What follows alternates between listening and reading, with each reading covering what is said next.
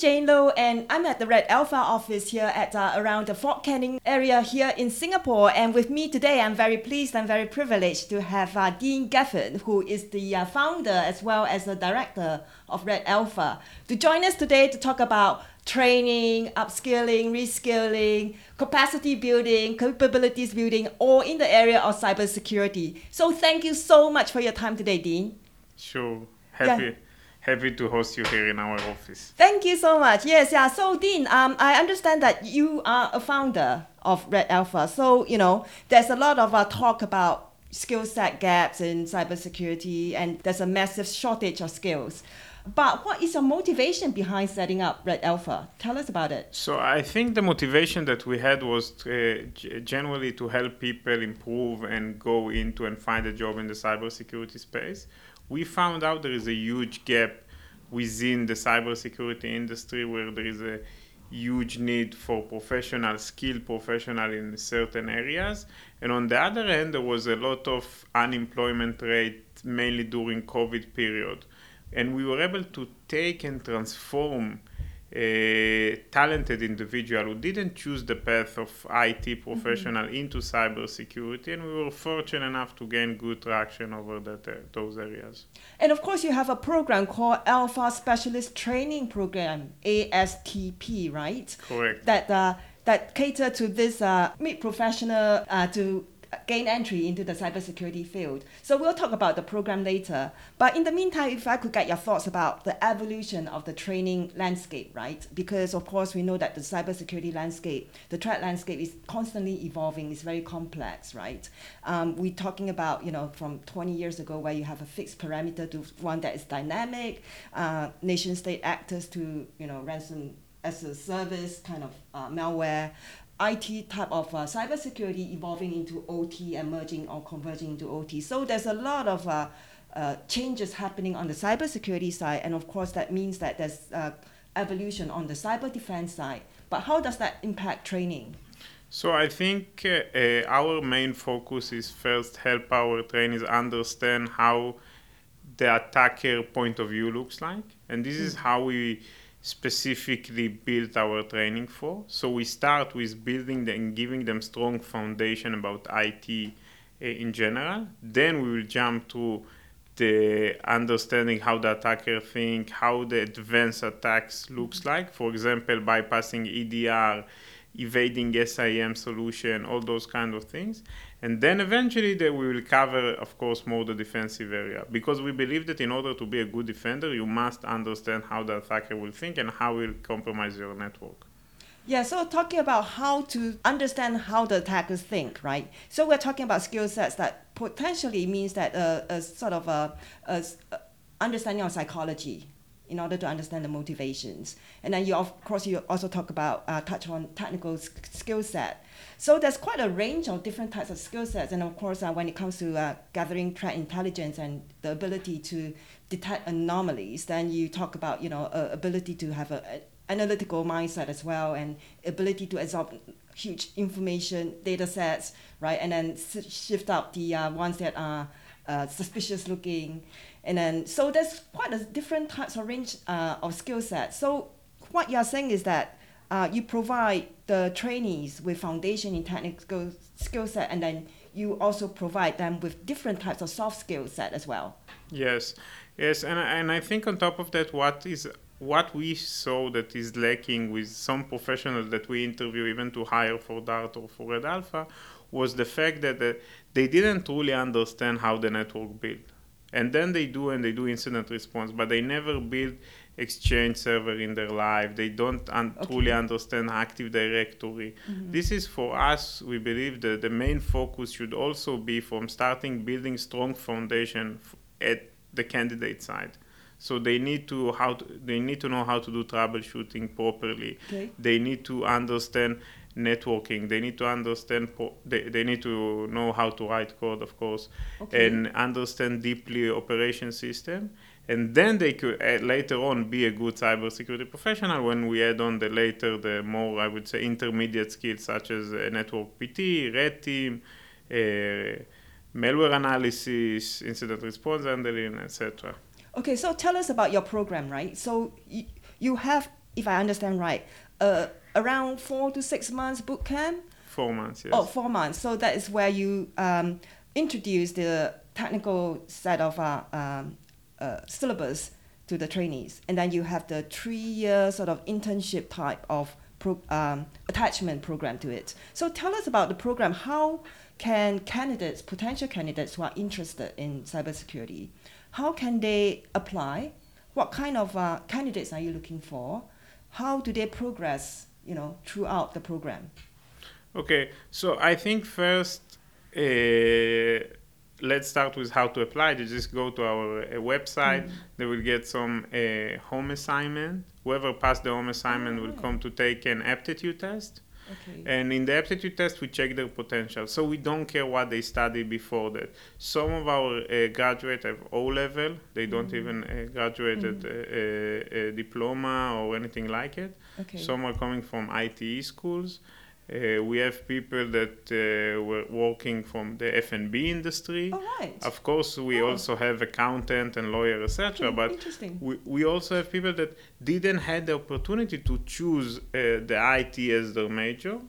And once they apply, we believe that we should take all the risks. So we don't sell the training for money, the Red Alpha training. So we pay them salary. Whoever pass our selection test, we'll hire him, we'll pay him salary, we will train him for free. We'll also buy them the excellent certificates such as SANS, GCIH, and Offensive Security OSCP, so they can get also industry recognition. And then we'll place them within our partner organization for 3 years. Why 3 years? Because first, the organization is hiring someone that is a bit junior, even though that he has a pretty good training. And so it have to be something like correlation that they will stay at least 3 years with the organization and help them also groom and tap them, so the organization will help them be more successful. So if I may ask, if it's public information, of course, so the homework that candidates have to, submit. Zero homework. Zero homework.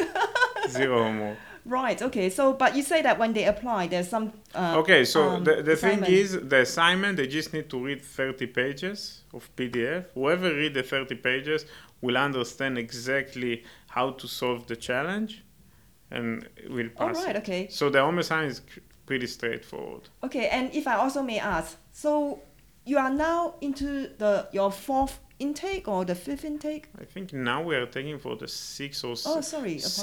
already, because there is ASTP, AESTP, there are a few programs. So what happened is that companies saw the candidate that we were able to deliver, were very excited and happy, and say, oh, we need coaches for ourselves. Can you make us, we need to hire another 20 people, and we really like the Red Alpha candidates. And then we started to do cohorts that are dedicated for those companies solely. Oh, right, okay. So for a single year, can you tell us when is the next admission, or how many times a year? Or? So we are aiming to do, in Singapore, we are aiming to do 4 or 5 a year.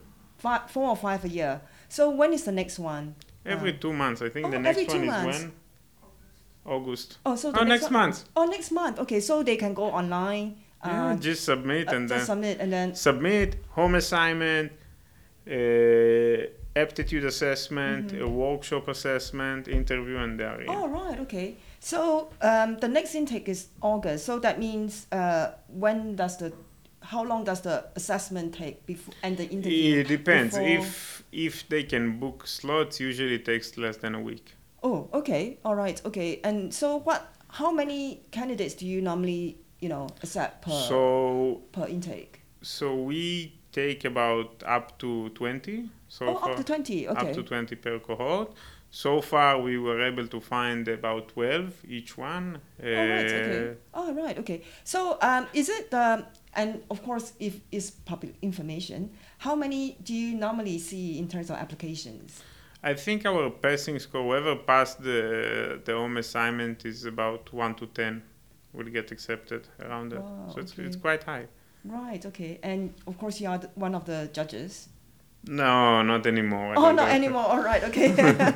It's not judges. I mean, okay, Assessors. whoever passed to the interview phase, 1 out of 2 will pass the interview phase. So it's quite high. Right. Okay. Yeah, it sounds quite tough. Okay. So, of course, and you bring with you also a range of international experience, given that you have been in the industry for what, close to now 20 years, if I may say so. Yeah. Not just in Singapore, but of course in your home country, Israel as Yes. well.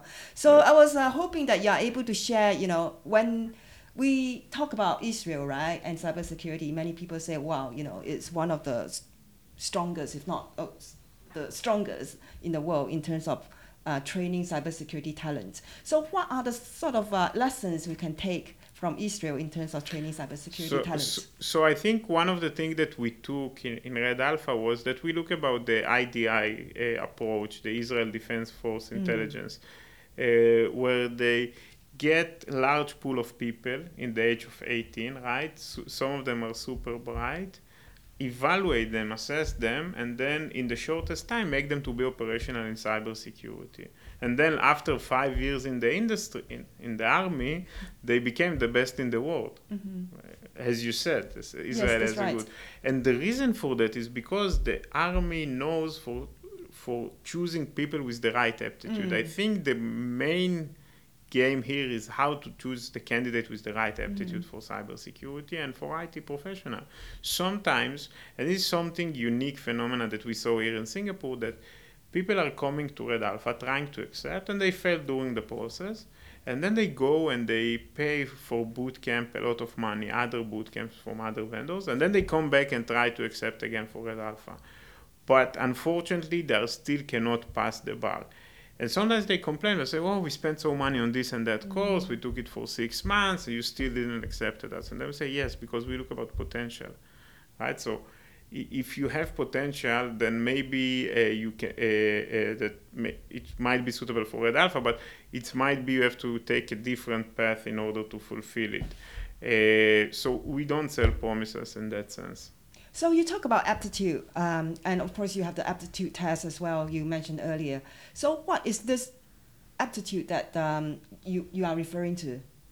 So I think what we are looking for is technical abilities. Also, we look about how to teach them something, and we are seeing how they reply, what kind of answer, how they think creatively, those kinds of areas that we are looking for. Right, okay. So we don't care what they study, zero. So aptitude, like you say, is very important. It's about the potential ability to solve problems, having a creative thinking mindset, I guess, right? Correct. And so it's not just purely, looking at some binary files and be able to detect malware. It's a bit also thinking about perhaps the motivation behind the creation of the malware. Maybe, I don't know. Yeah, but not in the assessment phase, of course. But also understanding why things look like that, and also see how they can, for example, if we teach them something, how they reply on it, how they can understand it. And of course, their passion for the field as well, right? So for aspiring cybersecurity professionals who are interested in gaining entry into the field, not just students, but also mid-career professionals, what is your advice to them then? First, I think they should understand IT. Okay. Proper IT at the beginning.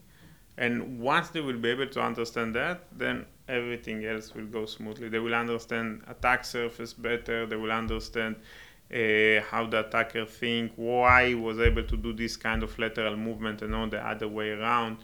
And once they will have this, everything else will be easier for them.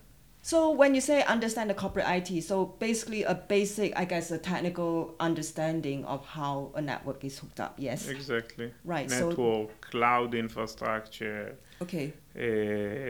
Understanding the operational system, understanding the defense system, how they work. Okay. Right. And for those candidates who want to apply to your program, is this something that they need to have as well? No. No. We will teach them. We are covering it from zero. So we are checking how they will success in the course. Right. Okay. So, and of course, I also understand throughout their training programs, they will be coming back on a sort of on a few months basis to get updates. by right, on every 6 months, they should come back for 1 week on advanced reskilling. So we are offering them 1 week, of course, free of charge, on different topics. It could be web intelligence, it could be advanced reverse engineering, it could be malware analysis, it could be threat hunting, many different domains. So can you just, also, of course, also if the information is public, can you just tell us, all the graduates that have come through your program, are they all still in cybersecurity? Yeah, so far I think all of them placed. Well done. Okay. All of them placed, and I think that also means that we are keeping good people outside of the program, right? Because you should have a certain threshold of at least, I would say, up to 5% of people that we cannot place them. But the fact that we're able to place all of our candidates, I think that's mean that there are still good people who haven't tried and didn't apply it to the program. Wonderful. Oh, that's really a testament to how strong and robust the training program is.